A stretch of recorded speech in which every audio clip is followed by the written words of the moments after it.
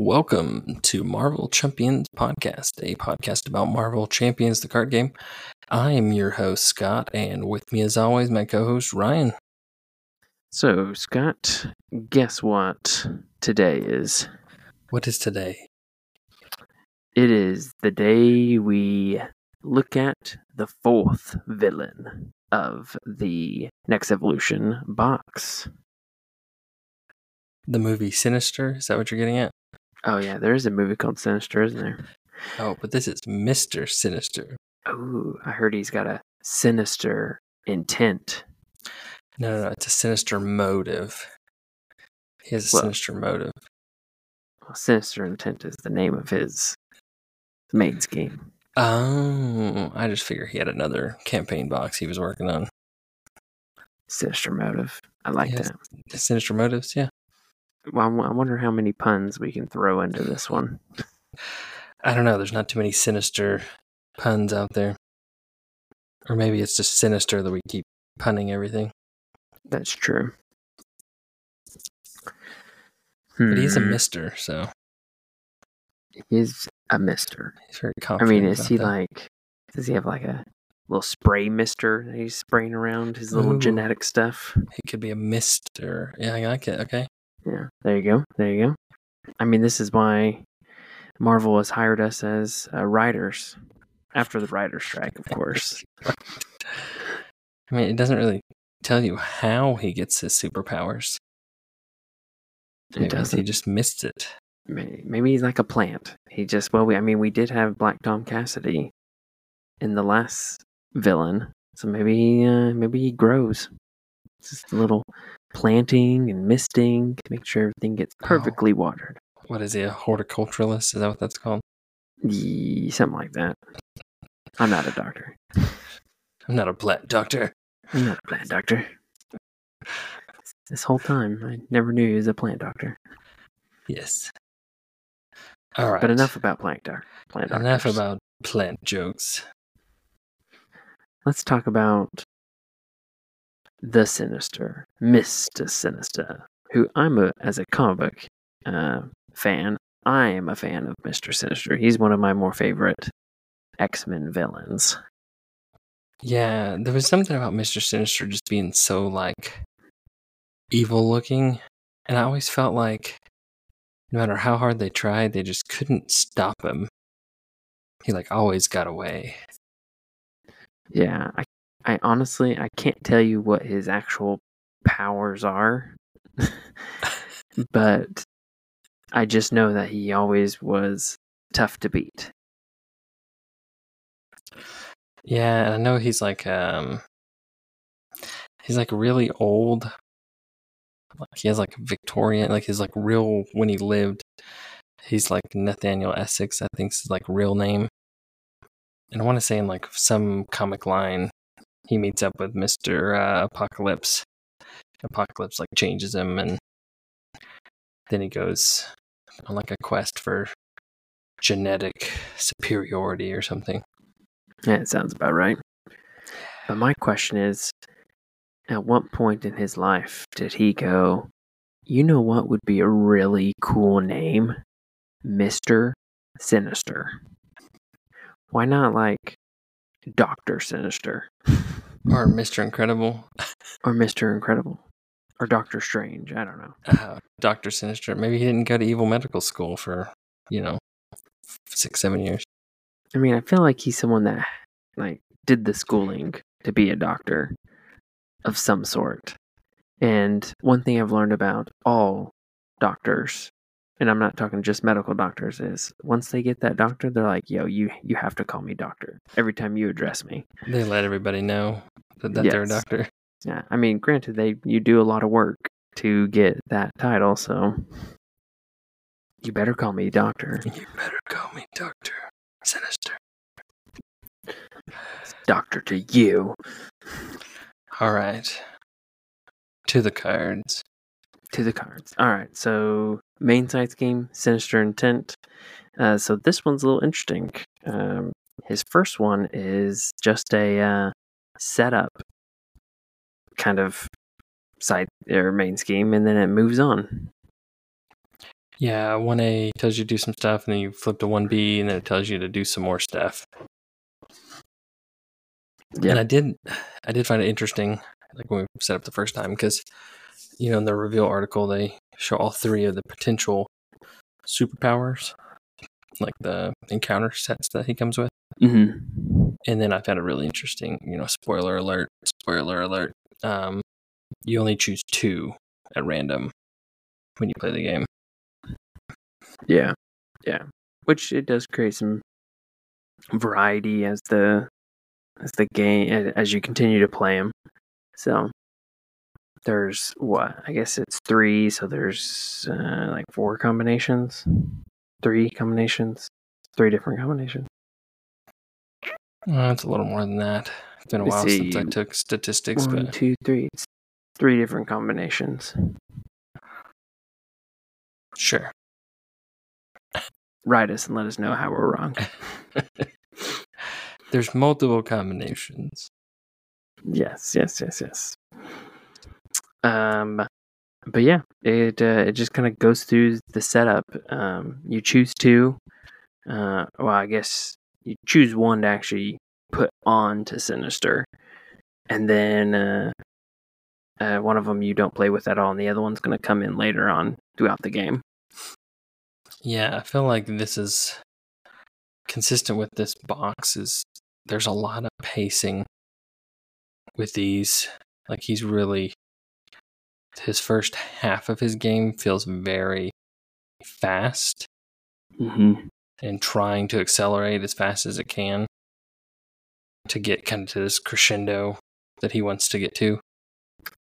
Yeah, I agree. I liked what you pointed out, that it seems a lot of these villains in this scenario has a lot of pacing manipulation, which I think is a good thing. I like how it feels, instead of just being like, all right, go, go, go, go, go. It's go, go, go, stop, or stop, go, go, go, and just kind of fluctuate. So I appreciate that in this one as well.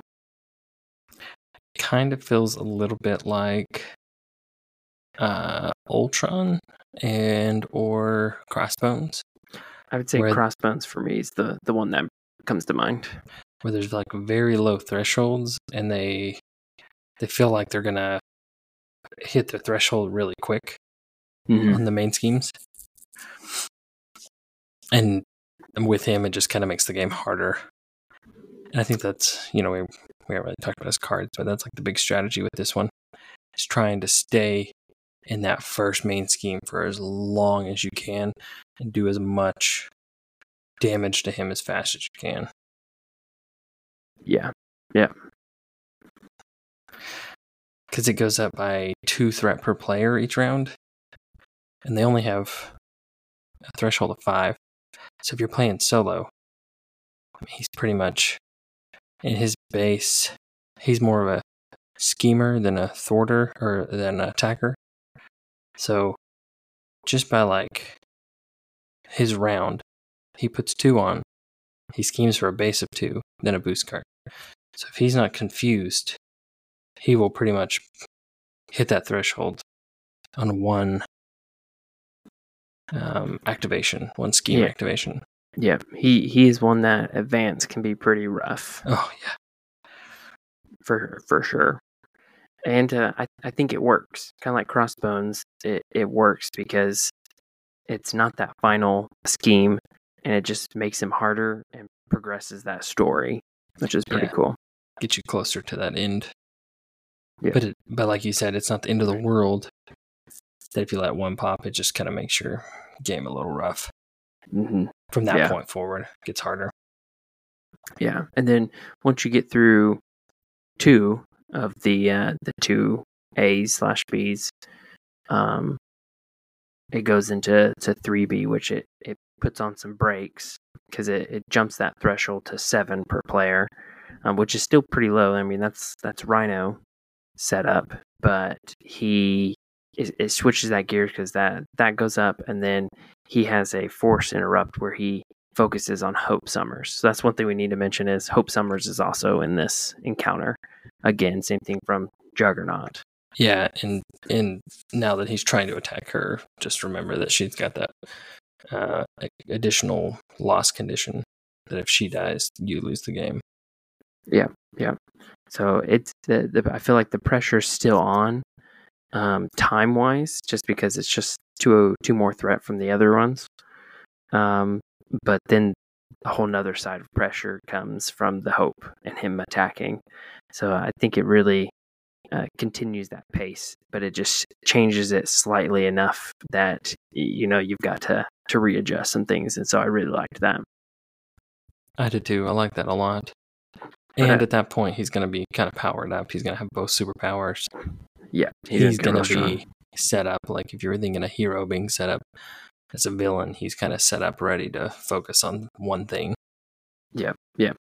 I will say, because we played a game where we were able to prevent the main ski from popping, that if you kind of like a Ultron, if you can keep him on that first scheme, you can really just handle the scenario. And I think he suffers from that a little bit, that if you are able to just get lucky enough to not get, say, an advance or just maintain thwart, you can really put a hamper on his threat, or threat as in like the threat of his presence, the villain's difficulty. Yeah, that's the big thing with this one, is just keeping that, for being on that first main scheme for as long as you can. I think the Justice Van really helps with that, if you can throw that out. Yeah. I will say, for the Mister Sinister villain card itself, I really like the Force Response, which is after a status card is placed on Mister Sinister, place one threat on the main scheme. There's a couple reasons why I like it. One, I like that it's not steady or stalwart, so you can continue to utilize your stun and confuse it, but it has a consequence. And I really like that. And the consequence fits the scenario too. So you get the benefits, but there's also a negative. And it feels more, I don't know if organic is the right term, but it just feels better than a steadier stalwart, because you feel like you're hitting a brick wall, where here it feels like there's consequences to those actions. Right. I agree. And it scales, Stage 1, you only had one threat. Stage 2, it's 2. Stage 3, it's 3. So yeah. I do like that aspect as well. It kind of ramps as he ramps. Yeah. I would fully support more villains having something like this, because it's fun to stun and confuse. It's kind of it's a really strong thing that heroes can do, but it's nice to not just be like, sorry, no, you can't do that anymore, but rather, yeah, feel free to do that, but this is also going to happen, so just be wise on how you do it.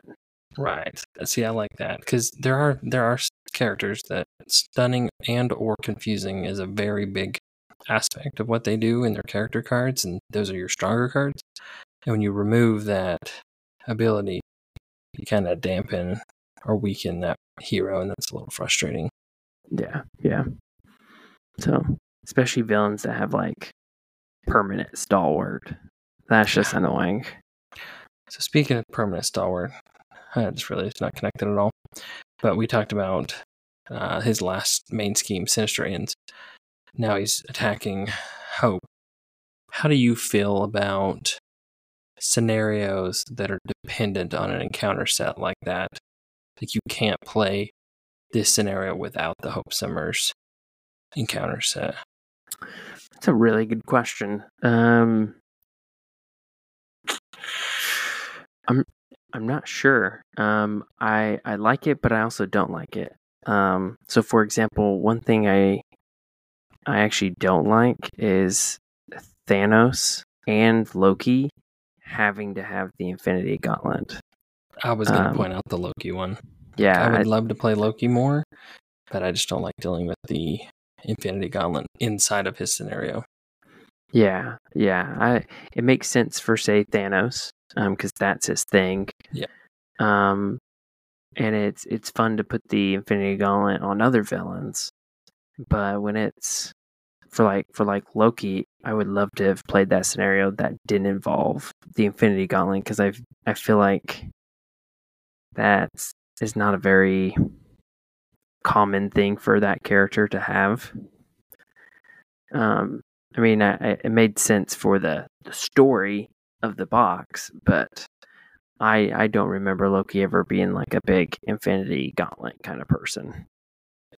See, and that's where, like, I think some of these later boxes, where some of the scenarios feel a lot more thematical, like, it would have been neat to see maybe he starts with a gauntlet, and as the game progresses, the object is to remove the gauntlet, and it's just kind of out of play, and the game changes in a way where it plays different.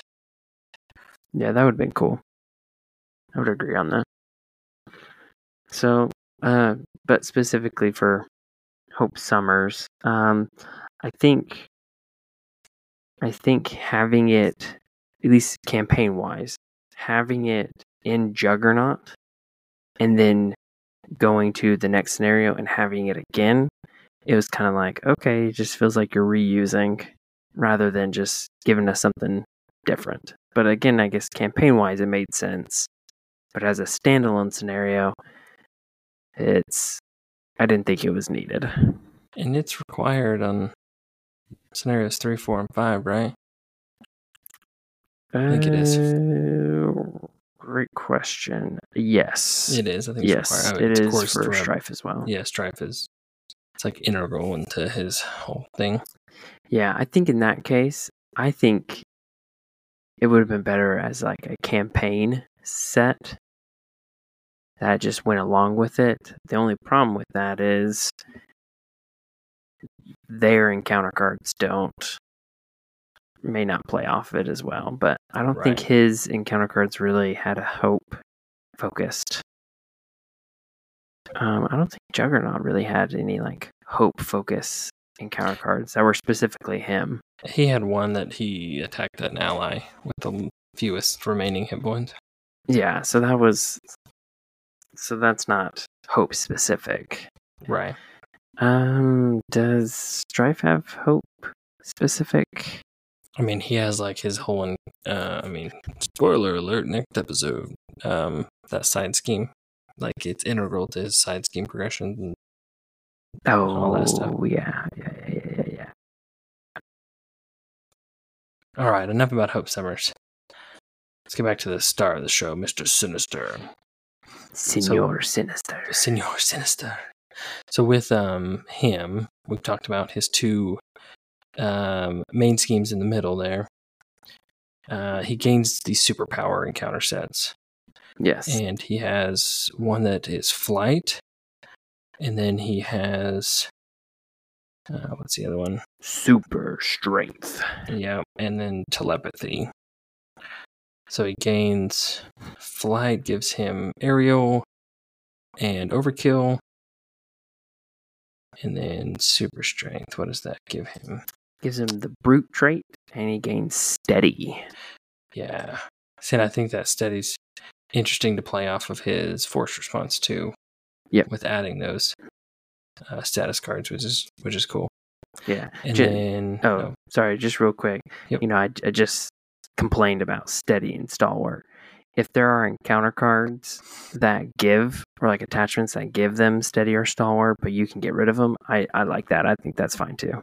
Yeah, and I agree. And I think we talked about that with Juggernaut. Like, you can get rid of it. It can come back. That's fine. But it's not just permanently always there. Yeah.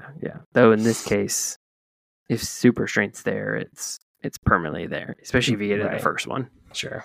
And then telepathy gives him psionic and retaliate 1. And it also gives him a +1 scheme.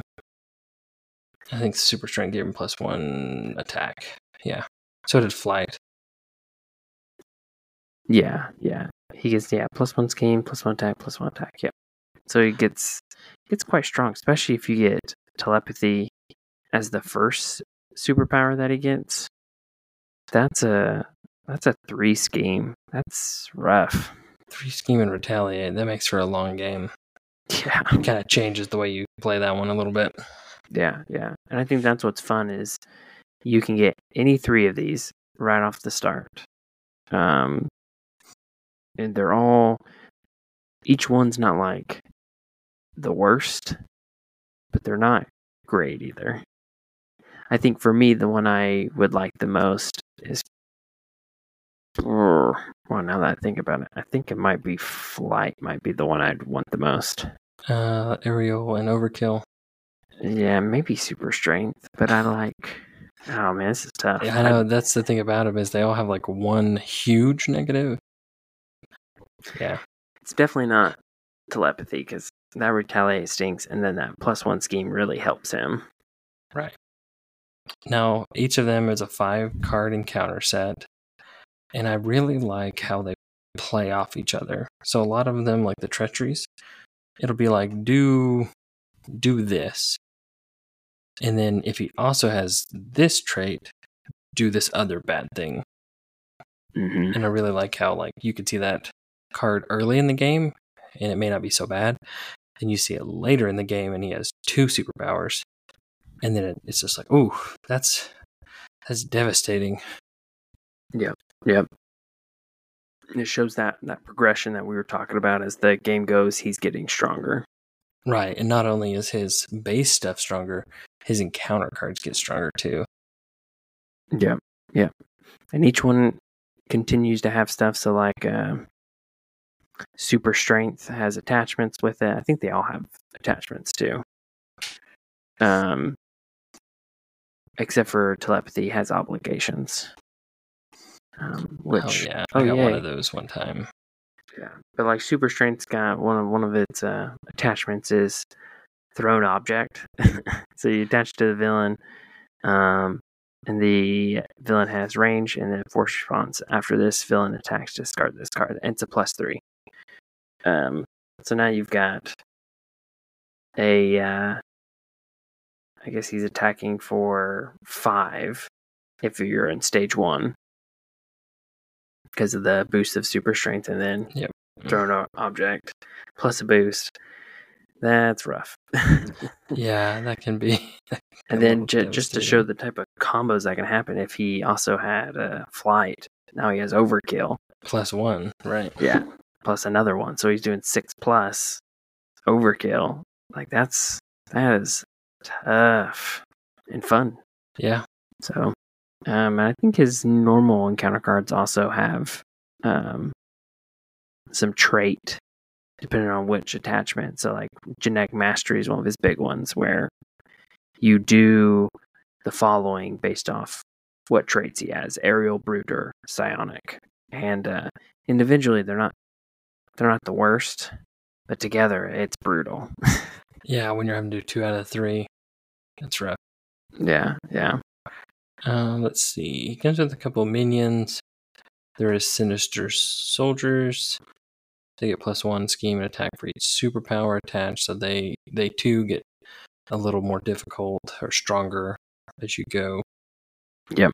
Throughout the game, which I like. I mean, I feel like this particular scenario really does well with that balance of power creep throughout the game.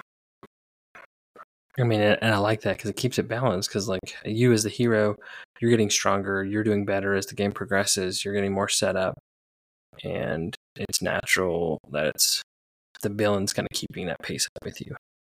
Yep. Yeah, so it was good to see, and there's a lot in this box where there's that. As the game goes, the villain, it's not just the stage that makes him stronger. The cards themselves are becoming stronger. And I think that's really nice to see. All right. Do you have rapid fire questions for me? Do you remember getting that Sinister disguise in our last game we played of Sinister? Yeah, stunk. That one's rough because I feel like it plays, I don't know how other people play, but I typically like to keep my health kind of middle of my life or higher, and this one I feel like is trying to key on that Hope Summers. Yep, really does. So this one is a attachment. You attach to Mister Sinister. It says Forced Interrupt. When a player would deal damage to Mister Sinister, that player may spend 2 science resources. If they do not, they deal that damage to the friendly character with the fewest remaining hit points instead. Then you discard it, whether or not you paid for the resources or not. And I think the big thing with that one is it's not like attack, it's deal damage. So any form of damage, you've got to deal with that first time. I can't remember. Yeah. I think we ended up just making somebody with like I a think one attack, like an ally attack, and then just give it to Hope. Yeah, because it was more beneficial for her to take just the 1 damage than to try to navigate this or spend the 2 resources. Yeah. So just give her the damage, move on, and then we can hit him with 5+ damage and not have to worry about it. Another card I liked is a side scheme that he has was the teleported away. Mr. Sinister can't take damage, so again, it's not just can't be attacked. He can't take any damage, and that has a forced interrupt that when Mr. Sinister would attack, he schemes instead, which plays off that whole trying to advance his main schemes as fast as he can. And it has a crisis icon. Yeah, that one's pretty rough. Yeah, that one is rough. Yeah. Yeah. Well, okay. Rapid fire. Yep. I'm trying to think of rapid fire questions. I was gonna say I don't know if I heard you say, but which is your favorite superpower of the 3? Favorite is in like the one I want to see him on, or like favorite is like, I hate playing against that one. What's the one that you would want to take, because they're in encounter sets, take to another villain? Oh, like which one would I like to see played on another villain?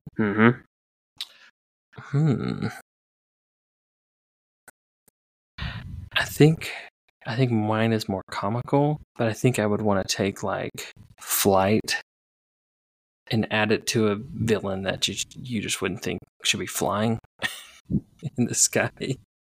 Red Skull? Oh yeah, somebody like that, like a floating Red Skull, or like a flying absorbing man or something. Absorbing man. I'm trying to think of what else. I almost said the Wrecking Crew, but then I realized you don't add in counter sets with them. Yeah. We should mention he does his recommended encounter set that you use is the Nasty Boys. So nasty. They are nasty. So he another thing to deal with his scenario. Yeah, so he does have a few more minions that like to come out and teamwork with each other. Yeah. I don't know if you ever answered it, but what's your thought on the Hope Summers thing? For this one, I feel like she's a much more benefit.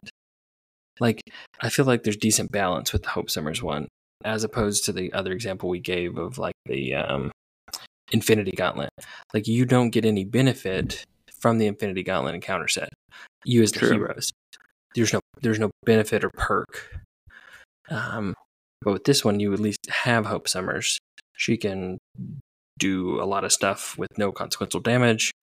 If you got the right hero set up, it's either a bunch more damage she's dealing out, or she can really help with scheme management, which you don't get in some of these other ones. Yeah.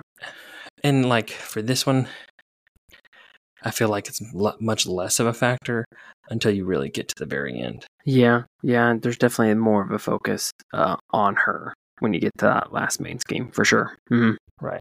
Yeah, because his focus is all about these powers, trying to get that scheme to pop, and then get to that phase where you're fighting a 2-front battle of him just welling on hope and also scheming. Right. He's trying to get that Dino DNA. Dino DNA. You gonna put that soundbite in? Dino DNA. I'll have to find it. Maybe. 5 times. Dino DNA. Classic. All right. I don't really have a whole lot additional to say other than what would you rate him in the box? So that's what I was going to say. For me, I really like I like the pace of this one. Like, it adds a little bit of anxiety and pressure as you're playing, and you're like, oh, please don't advance, don't advance. Or you're like, can you get rid of a couple of threats so I can flip down, and then we'll try not to scheme out, or I can confuse him. Mm-hmm. And I just really liked how he gained the traits to different things throughout the scenario. They got better. They do different things. One card plays different early game, plays different late game. For me, in the box, I would rate him the number one villain for the box overall. Wah, wah, wah,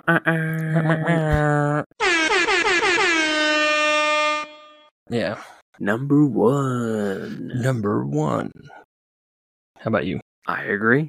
I think he is number one for me. I think he has everything I'm looking for a villain. Not the same as others. The variety of each play with the superpowers, and what they do to each experience at the beginning versus when you get the second one, and those combinations. I liked everything we've talked about. The scaling of the cards as the game goes on, they increase as well, so it makes sense because you're getting stronger. It's a win for me. I think as you brought it up earlier, I think the pacing is what really helps on this one. There's pressure because it's not too often. I mean, certain scenarios it happens, but it's not often that I have pressure during a game. That's not just them like, oh, my health is getting a little low. Most of the time, whatever the scenario's way of trying to apply that pressure, it just doesn't succeed as well.